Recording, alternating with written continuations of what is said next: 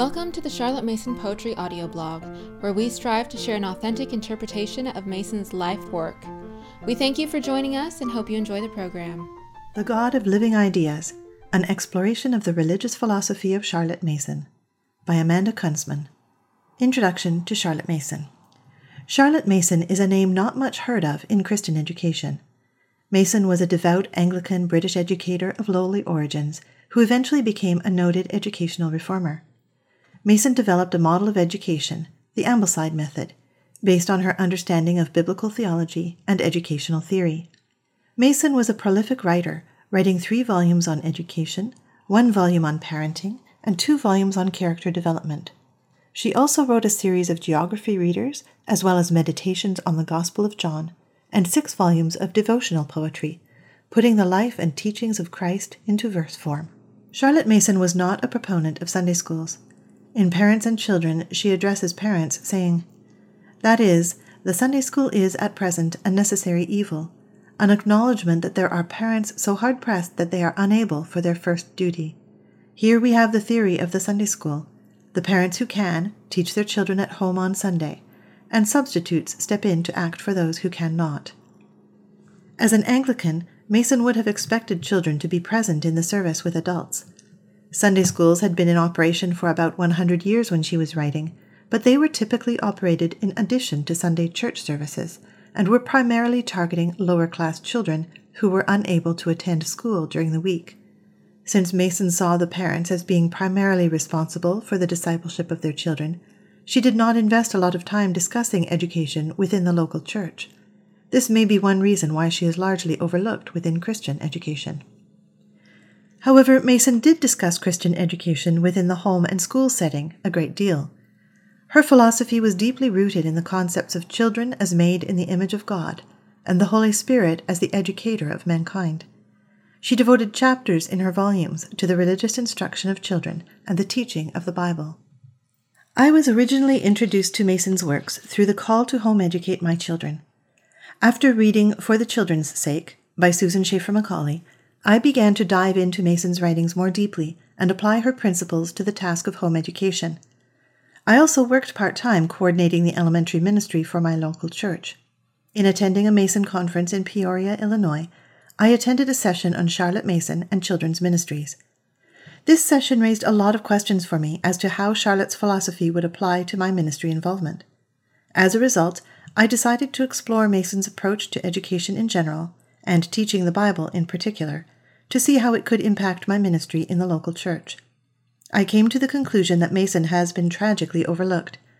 Christian educators can learn a lot from Mason's philosophy and methods. The two are inseparable. You need to have an understanding of Mason's philosophy to apply her methods correctly.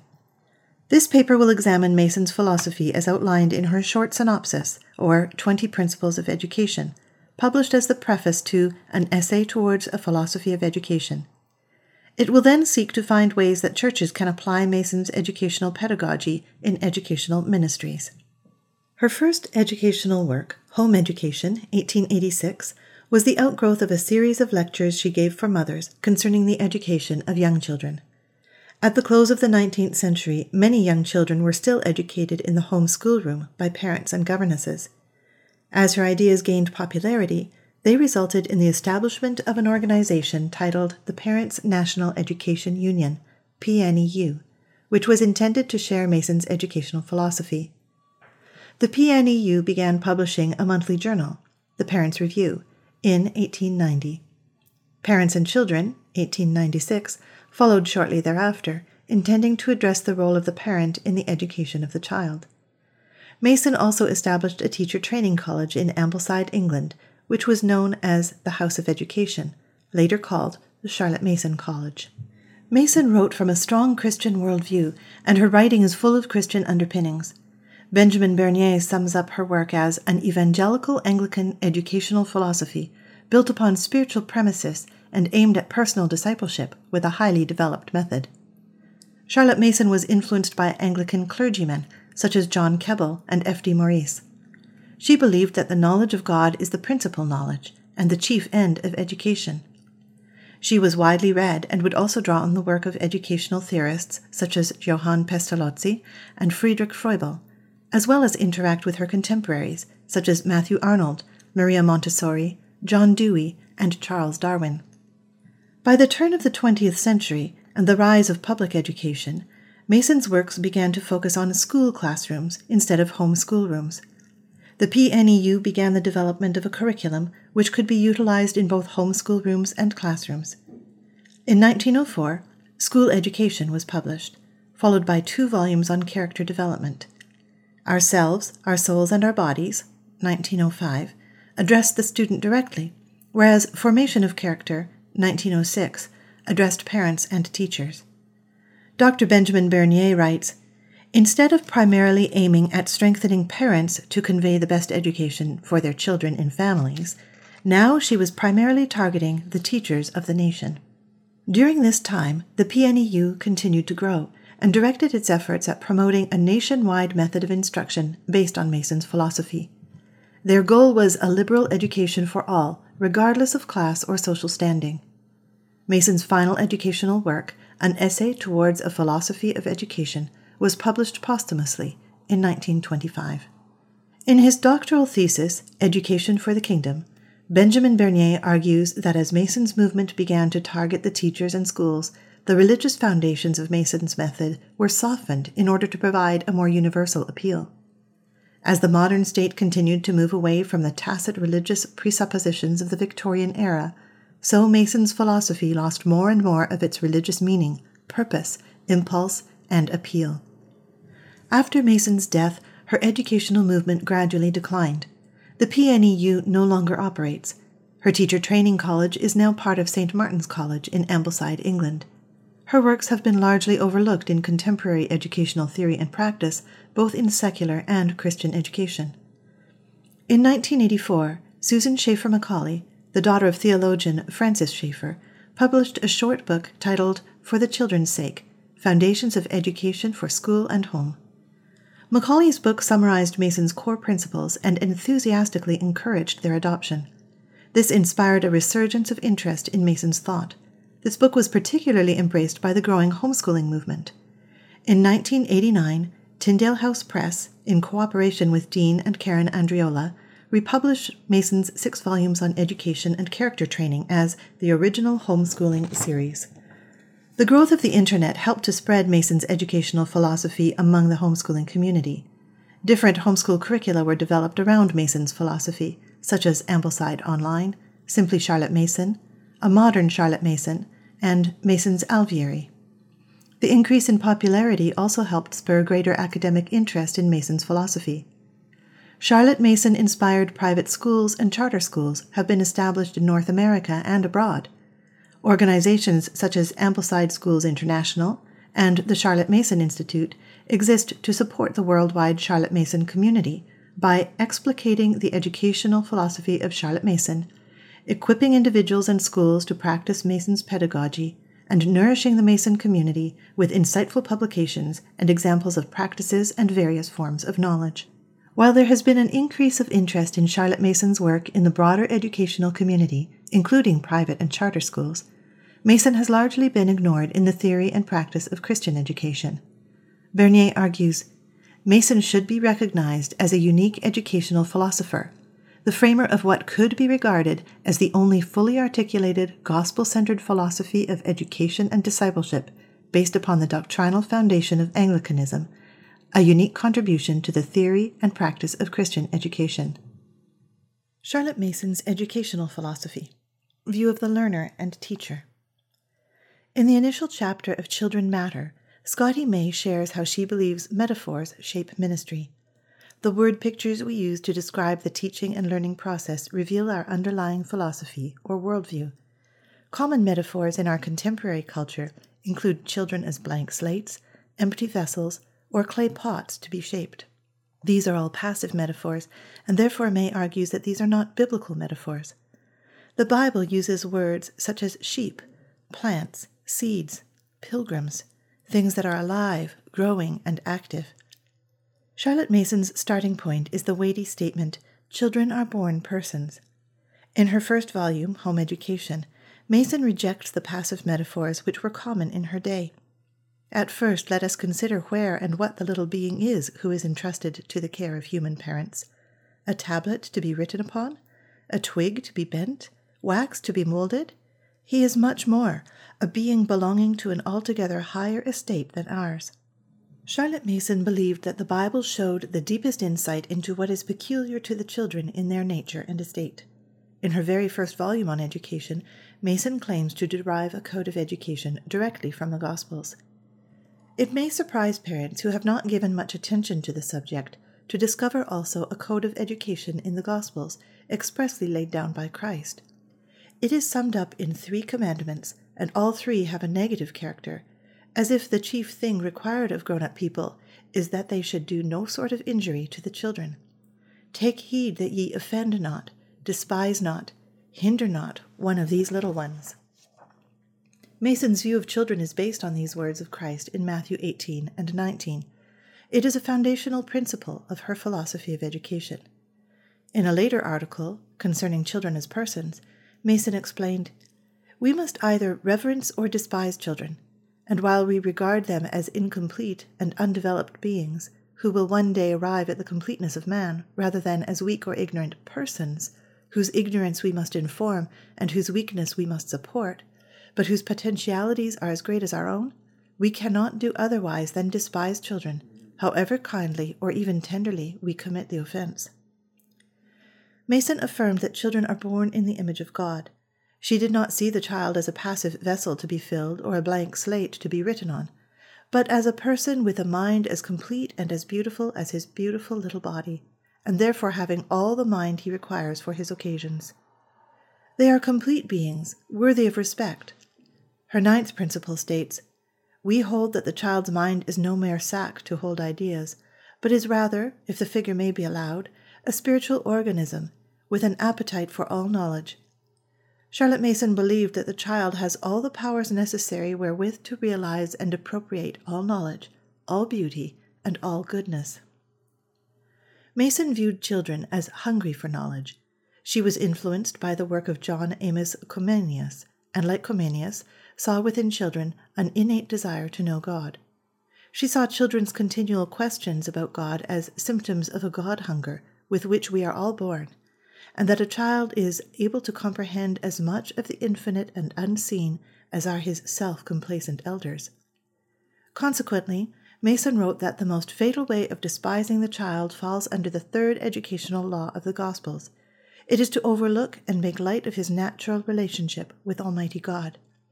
"Suffer the little children to come unto me," says the Savior, as if that were the natural thing for the children to do when they are not hindered by their elders.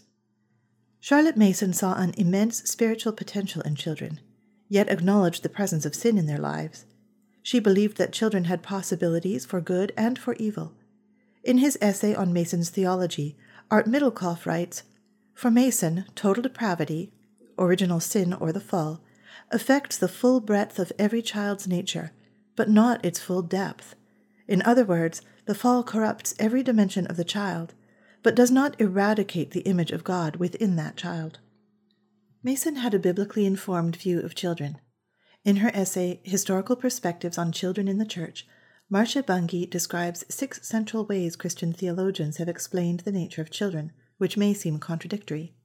However, Bungay saw value in drawing from all 6 descriptions of children to create a more biblically informed view. Bungay writes that a biblically informed approach to children will incorporate a complex view of the child that holds together the inherent tensions of being a child and being fully human and made in the image of God, yet still developing and in need of instruction and guidance. Gifts of God and sources of joy, yet also capable of selfish and sinful actions. Metaphors for immature faith and childish behaviors, and yet models of faith and sources of revelation. I believe Mason recognized these paradoxes and saw the implications this would have on the educational process. Mason wrote, "This doctrine of the mystery of a person is very wholesome and necessary for us in these days. If we even attempted to realize it, we should not blunder as we do in our efforts at education." The personhood of children was a captain idea for Mason, and she drew many educational implications from it. One of the implications of the personhood of the child was in the role of the teacher. Mason believed that the teacher was in a role of authority, but that authority was limited. Mason's third and fourth educational principles state, 3. The principles of authority on the one hand and of obedience on the other are natural, necessary, and fundamental, but 4. These principles are limited by the respect due to the personality of children, which must not be encroached upon, whether by the direct use of fear or love, suggestion or influence, or by undue play upon any one natural desire. In the discussion on metaphors, May observes that when one has a passive metaphor for children, such as blank slates or empty vessels, then the teacher is the one actively involved in the teaching-learning process. The teacher becomes the expert, the authority, the one pouring a set body of knowledge into the passive student. May writes that the teacher controls or acts on the learner. Mason describes this as a deadly error, and that the teacher is not the showman to the universe. If children are viewed as passive in the education process, we have a low view of the student. The teacher is the one active and has a more exalted role. Mason believed that this could lead to apathy on the part of the student. Charlotte Mason viewed knowledge as delectable. She saw children as being born with God-given curiosity, or appetite for knowledge, and that this was sufficient motivation to learn. When teachers treat children as passive learners, they diminish the desire for knowledge. She wrote, "So besotted is our educational thought that we believe children regard knowledge rather as repulsive medicine than as inviting food."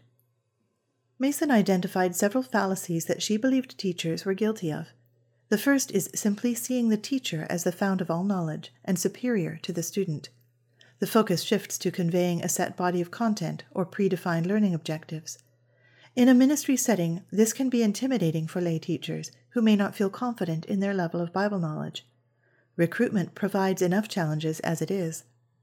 Predefined learning objectives have the danger of predigesting the biblical text and can interfere with the application work of the Holy Spirit. Sometimes the learning objectives moralize the story, turning it into a moral lesson. One popular children's curriculum our church used turned the story of the rescue of baby Moses in Exodus 2 into a lesson on creativity. The video-driven teaching saw Miriam as the hero of the story instead of God. The point of the lesson was to inspire children to be creative like Miriam and come up with creative solutions to the problems they face in their lives. Mason warns against moralizing with the Bible. Do not bepreach the child to weariness about being good as what he owes to God, without letting in upon him first a little of that knowledge which shall make him good. Mason was not opposed to habit training or the teaching of virtues. However, she saw this as secondary to having the child form a relationship with God. It is well that he should know that being good is not his whole duty to God, although it is so much of it, that the relationship of love and personal service, which he owes as a child to his father, as a subject to his king, is even more than the being good which gives our Almighty Father such pleasure in his children. Another related fallacy Mason identifies is over-explaining and paraphrasing content. Adults, Mason writes, are convinced that children cannot understand a literary vocabulary, so we explain and paraphrase to our own heart's content. She compares this to predigesting food. Many elementary curricula are now video-driven, giving the Bible lesson in video format and robbing children of the opportunity to listen and interact with the Word of God itself. Students passively watch the Bible video instead of interacting and asking questions. A third fallacy is believing that we have to capture children's attention instead of realizing the powers of attention children already possess. Mason writes that teachers fall into the lie of believing that attention is to be cultivated, nursed, coddled, wooed by persuasion, by dramatic presentation, by pictures and illustrative objects. A popular children's ministry trend in the 21st century is what Scotty May and her co-writers have labeled a carnival model. May describes a typical classroom. A visitor to one of these ministries may be struck at the outset by an atmosphere reminiscent of Chuck E. Cheese's, a restaurant chain that caters to children. Large open spaces are full of games, activities, and crafts. Lots of color, energy, and happy noise fill the room. Children, lots of children, mill around engaged in their activities of choice. The fun opening time is followed by learning-oriented sessions divided by age levels. This may include large group time with a drama team and a worship band. The final period is devoted to small groups. In this model, The intent is to make the teaching entertaining so as to capture the attention of the student. Often the methods used are similar to what is used for entertainment in the larger culture. Unfortunately, this can result in the biblical content being diluted to make it more palatable. After experiencing one such lesson, I asked my elementary-aged children what they learned in church that Sunday. Their answer was, "I don't know, but we bowled with potatoes." The fun activities had gotten in the way of the message. May writes that such activities can also make it challenging for children to really experience awe and wonder before the majesty and holiness of God. When the activities distract from the Word of God, they become a stumbling block to children truly encountering the Lord. In addition to the carnival atmosphere, ministries will use external rewards and motivations to entice children to engage with the content. We reward children for attendance or Bible memory. My children participated in a program where they got a prize for bringing their Bibles to church. They did not need to read their Bibles during church, but they would get a prize for bringing the Bible in. Some Christian organizations are entirely based on a competitive model. Scotty May warns, "Tangible rewards, when used to motivate people, substantially undermine learners' curiosity, interest, self-motivation, and persistence. Tangible rewards decrease intrinsic motivation." Alfie Kohn has done extensive research on the effects of extrinsic motivation. In his article, Punished by Rewards, Kohn writes that rewards can damage interest, and concludes that rewards are most damaging to interest when the task is already intrinsically motivating. Because children are born desiring to know God, knowing God and His Word should be an intrinsic motivation. A Mason education is not opposed to fun or games. In fact, she believed that children had a developmental need for play and scheduled it into their daily program. However, she did not think that we needed to capture children's attention in order to educate them by various carnival tricks. She believed that attention was an ability to turn on the mind and concentrate. It was an ability she felt was inherent in every child. Mason writes, "This act of bringing the whole mind to bear may be trained into a habit at the will of the parent or teacher, who attracts and holds the child's attention by means of a sufficient motive. The proper motive is the desire for knowledge. Knowledge pursued for its own sake is sedative insofar as it is satisfying." This is intrinsic motivation and is a far more powerful motivator. May writes, "When the motivation is intrinsic, the child wants to learn because the content itself has significance and meaning. When the child has the proper motivation, self-education can occur. Mason believed that there is no education but self-education. The student is not passive in the education process, as so many of our metaphors would suggest. Scotty May believes that when we see the student in a more active role in the educational process, then we have a different view of the teacher, such as a shepherd, guide, or friend.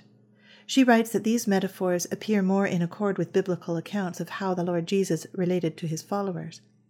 Mason agrees. Drawing from the Gospels, she emphasizes Jesus' command to Peter, "Feed my lambs," John 21:15-17. The goal of the teacher, according to Mason, is to stimulate the children's desire for knowledge. In a church setting, this is obviously the knowledge of the one true God. Mason writes, "To excite this appetency towards something, towards things lovely, honest, and of good report, is the earliest and most important ministry of the educator. The means we use to stimulate the desire for God must not focus on extrinsic rewards, and must honor the personhood of the child." To Mason, there were 3 tools adults could use in the education of children: the atmosphere, the discipline of habit, and the use of living ideas. Learning environment. The first tool, atmosphere, can be described as both physical and spiritual. The physical atmosphere involves the space and items in the classroom or church building. The spiritual atmosphere involves the relationships and attitudes which surround the environment. The largest influence on a child is the home atmosphere.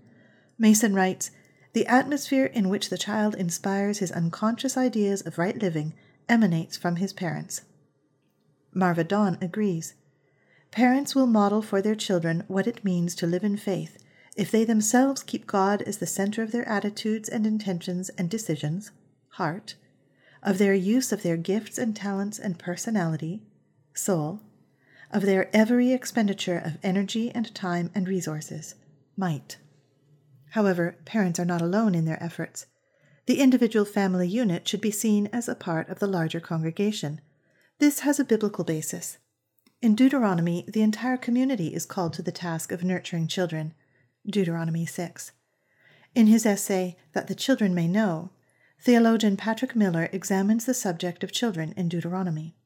In discussing the religious upbringing of Israelite children, Miller emphasizes that both family and the larger religious assembly are a primary impetus to the education of the child. He continues, in regard to virtually all the regular festive occasions, the text in one way or another, explicitly or implicitly, prescribes a family gathering across the generations. The children are not excluded from the ritual acts of the congregation. They are present and learning. Mason did not believe that children should be sheltered or isolated from the life of the family. We could say that the same is true of the church family. Churches often lose students at the point when they are transitioning out of the Sunday school or youth room. If children belong only to a Sunday school class or a midweek club, the church's formative influence in that child's life is limited.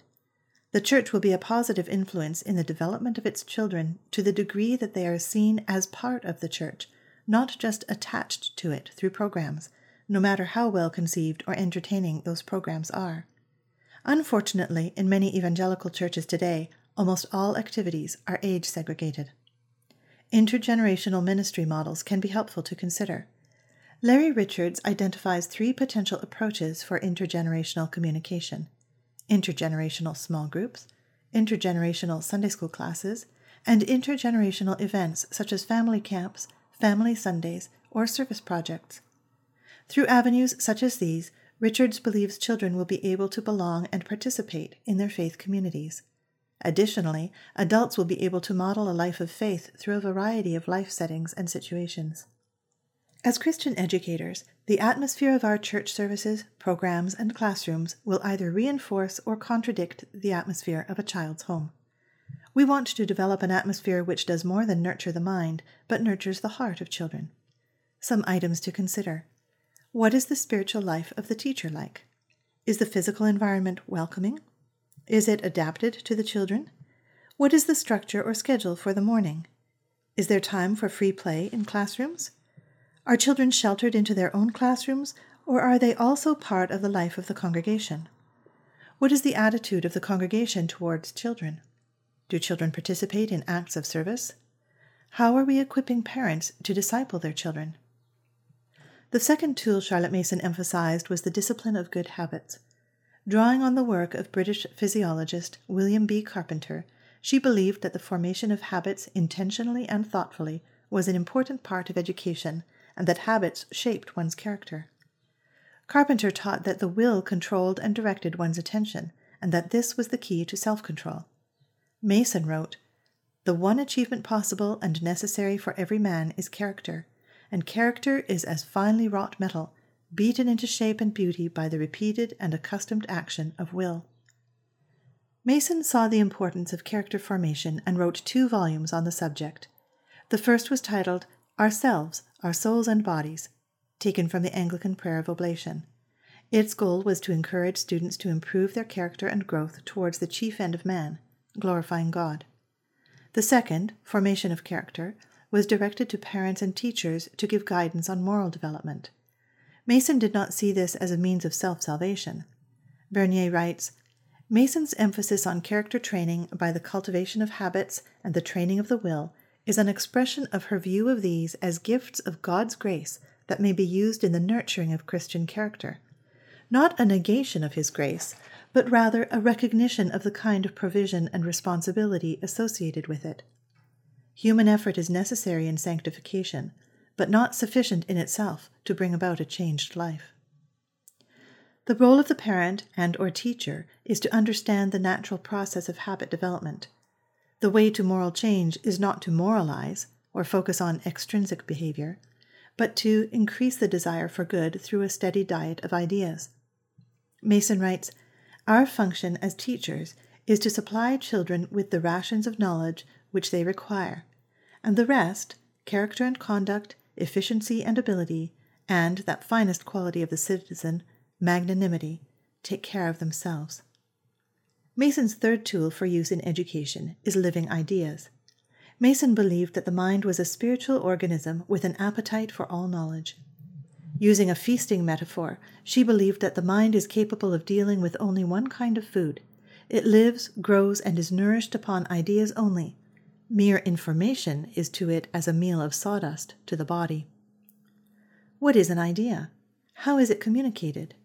One Mason educator writes, "The nature of knowing, learning, begins with ideas, the live things of the mind, that strike, impress, seize, and catch hold of one." Mason herself described an idea as a spiritual germ endowed with vital force, with power, that is, to grow and to produce after its kind. Ideas are clothed upon with fact, history, and story, and are of spiritual origin, and God has made us so that we get them chiefly as we convey them to one another, whether by word of mouth, written page, scripture word, musical symphony. In other words, Mason believed children learned through literary form and the living ideas surrounding them in the natural world. Christian educators are beginning to emphasize the role of storytelling. In Children Matter, the authors believe that storytelling is a primary tool of the Christian educator. The Bible is the Word of God. God communicates to us in literary form. We naturally learn from stories. Ivy Beckwith speculates, God knew there was something in the human spirit that could relate to, inhabit, and be transformed by stories, even stories conceived thousands of years before in dramatically different cultures from those of the hearers. We are recognizing the importance of stories. Catherine Stonehouse and Scotty May write, "If children do not come to know and love God's story, they are deprived of the food needed for healthy spiritual development at a time in life that is rich with spiritual potential." The authors of Children Matter write, "Through stories, children comprehend the deep truths about God and the world. Through stories, they understand realities that they would not grasp through abstract explanations, propositional statements, or theological concepts. Stories touch the heart and mind and inspire us to believe in God and live as God's children. We express our faith through the stories we remember and tell about God. We tell Bible stories because the Scriptures instruct us to, because Jesus told stories, and because they are worth telling. As children come to know the stories of the Bible, they develop their identity as part of the Christian community." In the past decade, Christians have made important strides in this area. Some Christian authors and publishers have met this need by publishing books and curricula for children which place individual Bible stories within the larger context of God's story. Bibles such as the Jesus Storybook Bible, the Big Picture Story Bible, or the Gospel Story Bible are children's story Bibles which try to communicate each individual story within the context of God's plan to rescue mankind from their sins. Curricula such as the Gospel Project or the Gospel Story also try to connect each lesson within the larger meta-narrative. However, Mason did not advocate paraphrases of the Bible text for elementary-aged students, as she felt they were treating the child as less than a person. We are apt to believe that children cannot be interested in the Bible unless its pages be watered down, turned into the slipshod English we prefer to offer them. She believed children ages 6 and up should be read to from the Bible itself, with the teacher making necessary omissions. Some Mason educators would use story Bibles and paraphrases for younger children. Writing for Mason's journal, The Parents' Review, Reverend Henry Seeley advocated using Bible retellings for young children, with the stipulation that the statements paraphrasing Bible accounts should be accurate. In examining story Bibles, scholar David Shaw agrees, subtly changing the details of biblical narratives and relating details to the rest of Scripture will shape how a child forms their first thoughts of God's character, how their life relates to His purposes, and to what end He has given us His Word. The early ideas children form about God matter, and we want them to be accurate. Curriculum, content, and assessment. What inspiring ideas do we want to communicate?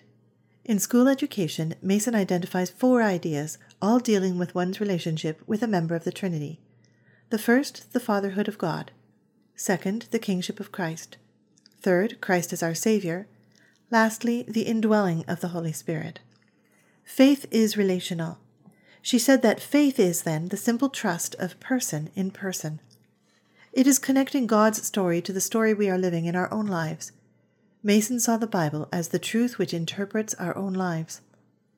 The Bible isn't to be moralized. It also isn't to be buried under too much extraneous talk. Mason writes, "I think we make a mistake in burying the text under our endless comments and applications. Also, I doubt if the picking out of individual verses and grinding these into the child until they cease to have any meaning for him is anything but a hindrance to the spiritual life. The Word is full of vital force, capable of applying itself." In her book, Postmodern Children's Ministry, Ivy Beckwith passionately agrees.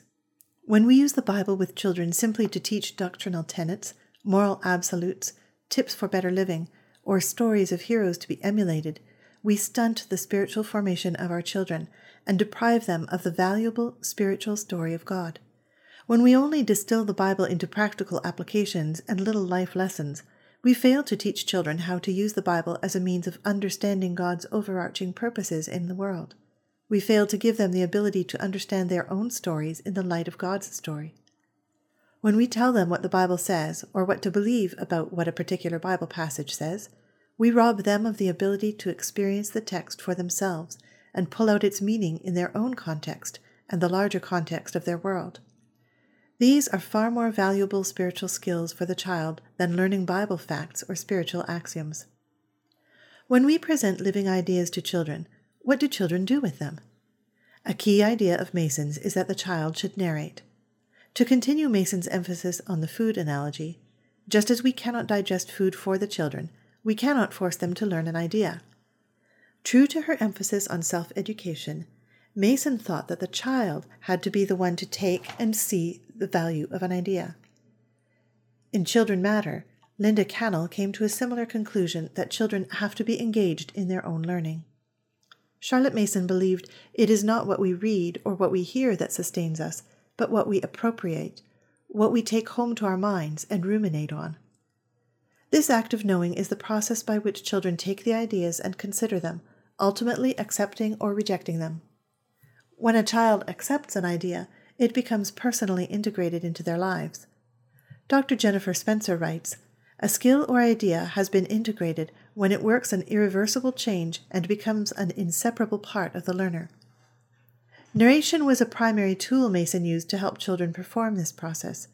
She writes, "Knowledge is acquired only by what we may call the act of knowing, which is both encouraged and tested by narration."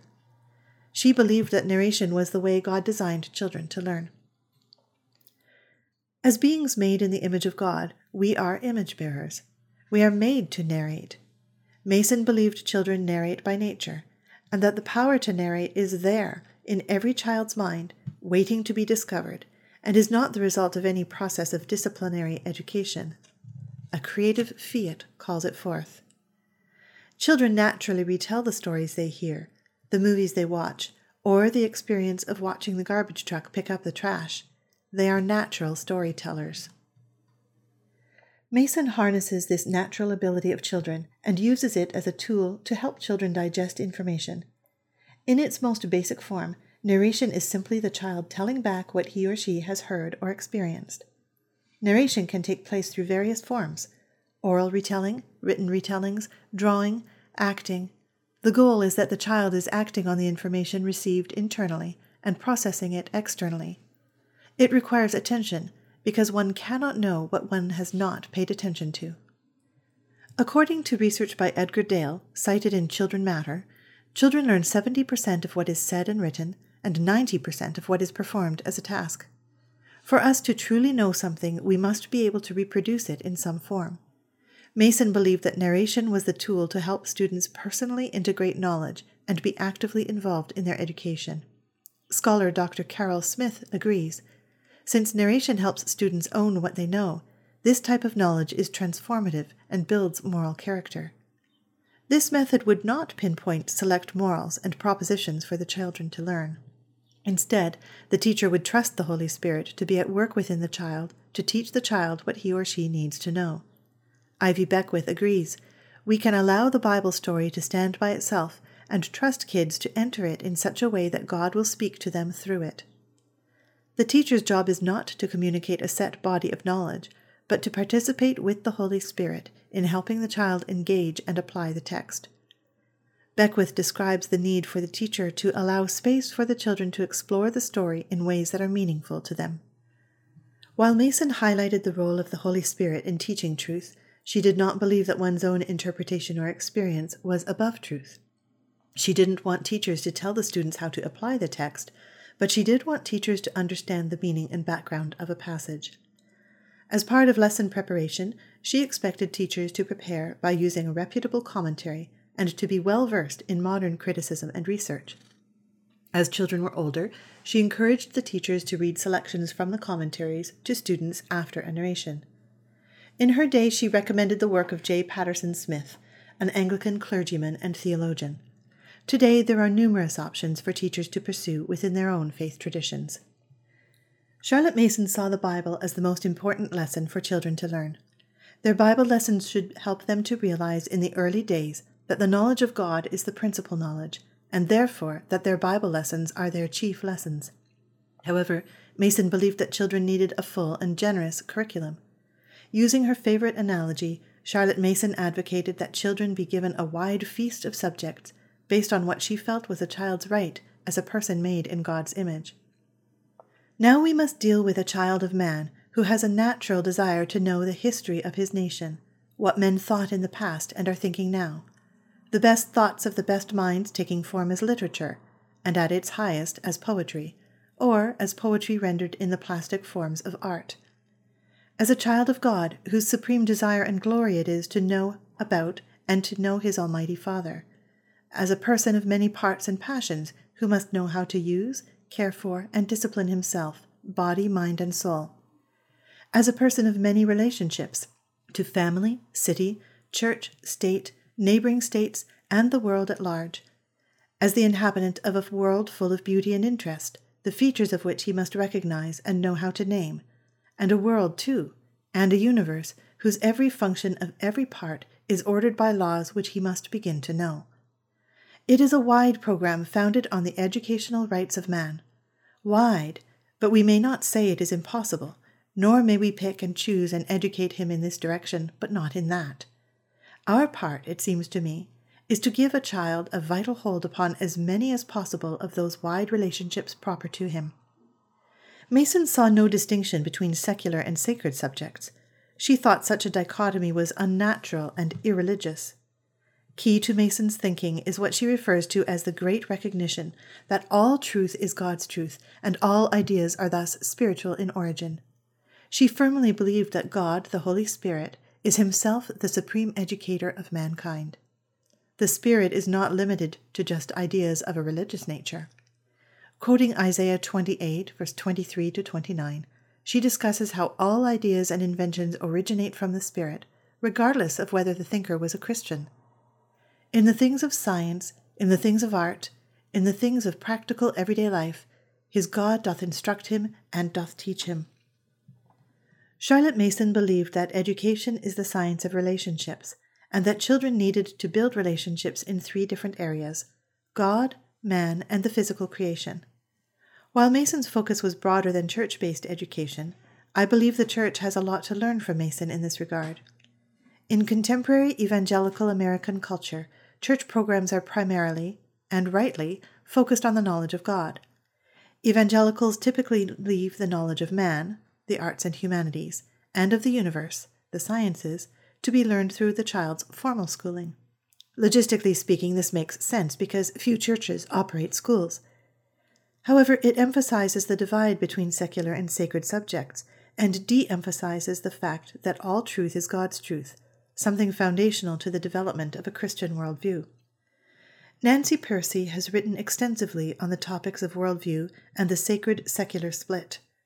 Arguing that Christianity is total truth, Pearcey believes that only by recovering a holistic view of total truth can we set the gospel free to become a redemptive force across all life. Regulating sacred subjects to a more private or religious sector weakens the church. We want to enable children and young adults to think Christianly about every subject matter. Pearcey writes, We have to insist on presenting Christianity as a comprehensive, unified worldview that addresses all of life and reality. It is not just religious truth, but total truth. So, what if churches began to highlight these subjects? What if church history was incorporated into our Sunday school classrooms? What if we read missionary biographies or prayed for different countries and located them on the map? What if we had the students look at a Rembrandt painting? What if, instead of merely didactically teaching how Psalm 8 tells that the heavens declare the glory of God, we took children outside on a nature walk and marveled at God's creativity? The Church has an opportunity to provide a Christian worldview on these subjects, something that public education systems are not likely to provide. Ivy Beckwith writes, "Knowing the stories from church history is an important piece of the positive spiritual formation of our children. Helping children understand that they are part of a movement that has been alive for more than 2,000 years is an important part of their spiritual development and spiritual memory." Protestant churches, and evangelical churches in particular, are apt to ignore church history, especially before the Reformation. Our children are being deprived of a great cloud of witnesses who went before them. As far as the subject of the sciences, the relationship between faith and science is complex and beyond the scope of this paper. Charlotte Mason lived in a very scientific age where scientific thought was gaining popularity. Mason did not want to shelter children from doubts, but saw apologetic teaching as an essential part of the kind of education demanded by the times. Bernier writes, "She wanted to remain faithful to traditional belief while open to the new knowledge offered by the new revelations of science. Her approach was one of reserved openness, based upon a belief in a fundamental agreement between religious and scientific truth." Whatever our church positions on origins, we can still instill in our children a respect and admiration for the Creator and create a safe place to discuss any questions or doubts students have. Respecting children as persons means respecting their ideas, their questions, and their doubts. How we handle their questions matters, because our responses tell them what we think about them and their emerging ideas, theological or otherwise.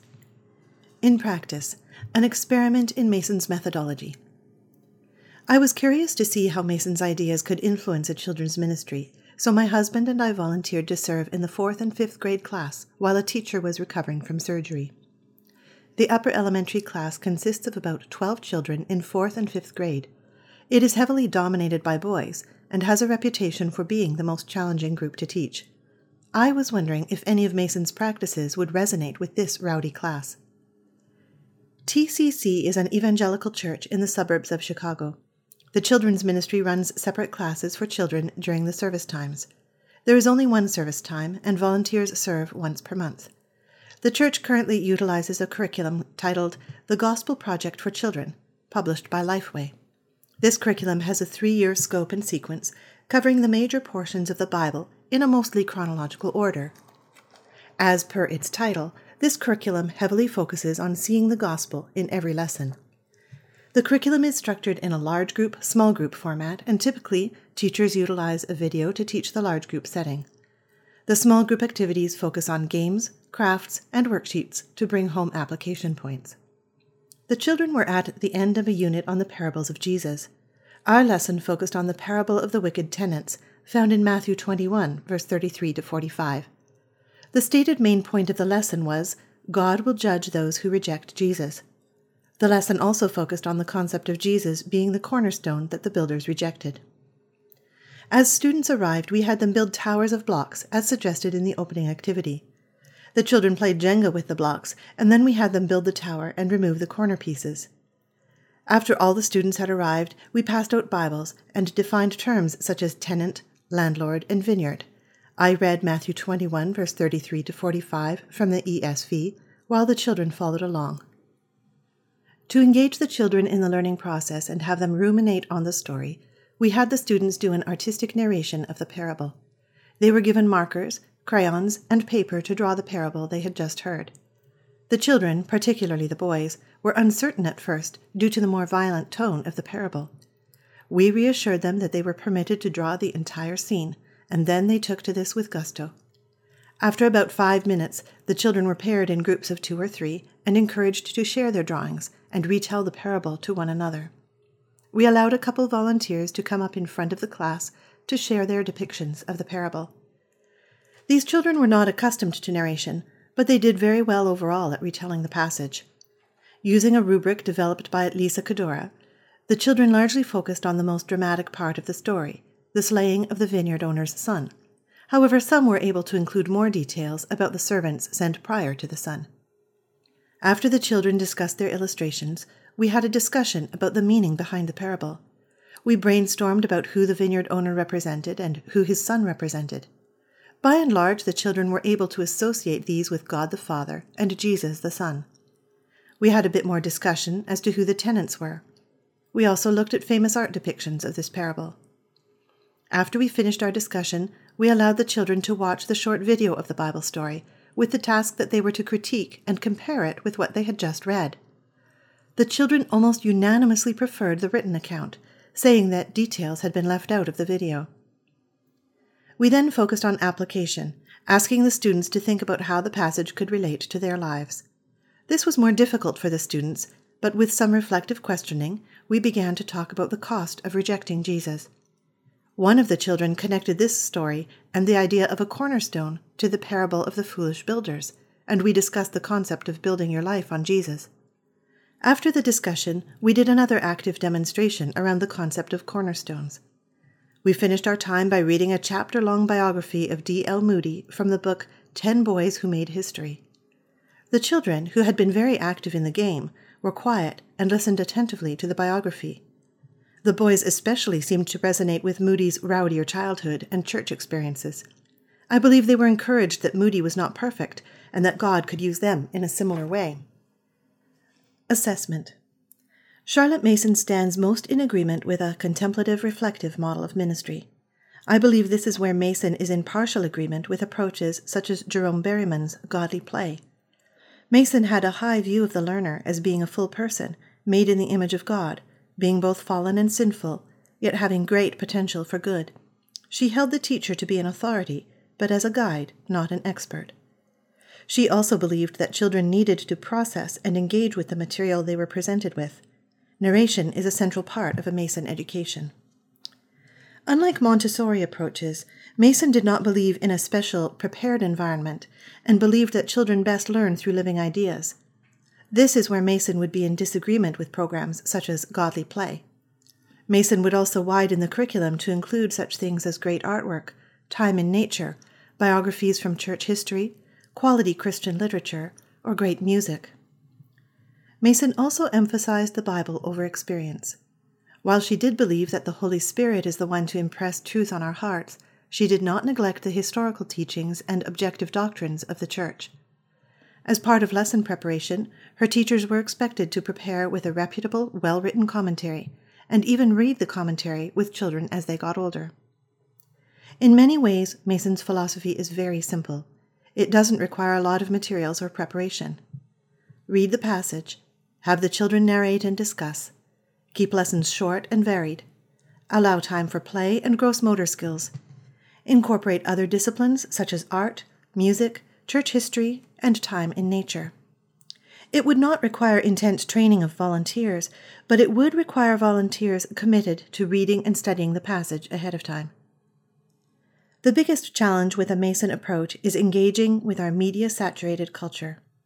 As American culture grows more and more enamored with media and technology, this approach could seem unsophisticated and perhaps even Luddite.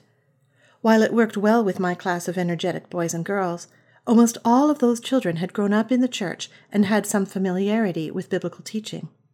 I believe a Mason-inspired ministry could be a refreshing change. More research needs to be done on the effectiveness of a more media-driven approach. Finding a balance is probably key. I think there is much wisdom to be found in Mason's principles, particularly the child's desire to know and the effectiveness of narration as a tool for engagement. The children have minds ready and eager to learn. To return to the concept of metaphors, teachers are to act as shepherds, fellow pilgrims, and guides. We value children and value the Word of God, as well as all knowledge. We provide safe relationships and the right atmosphere, discipline, and living ideas to encourage the child to grow in the knowledge of God, mankind, and the world God has made. I think Christian educators would do well to better acquaint themselves with Mason's ideas. About the author. Amanda Kunzman is a wife and mother of 3. She first heard of Charlotte Mason as a teenager when she saw the pink volumes on her cousin's shelf. Little did she know how much those pink volumes would influence her life. As she started homeschooling, the Charlotte Mason method truly resonated with her vision of education for her family. Amanda has an M.A. in Educational Ministries from Trinity Evangelical Divinity School in Deerfield, Illinois. She has previously served on staff at her local church coordinating children's ministries. Amanda's final paper, which you heard today, focused on the application of Charlotte Mason's methods to a children's ministry setting. She relished the opportunity to dive deeper into Mason scholarship. Originally from the Philadelphia area, Amanda lived in the Chicago area for over 20 years. She organized a Charlotte Mason book study in the northern suburbs of Chicago and piloted a living library with her meager collection of 4,000 vintage children's books. Amanda and her family have recently relocated from the Chicago area to the Connecticut countryside. She is thankful that the Connecticut state motto is, "He who transplanted sustains." She is also excited to be close to the ocean again. If you have enjoyed this episode, please leave us a rating or a review on iTunes. Thank you for listening to the Charlotte Mason Poetry audio blog. We hope you enjoyed the program.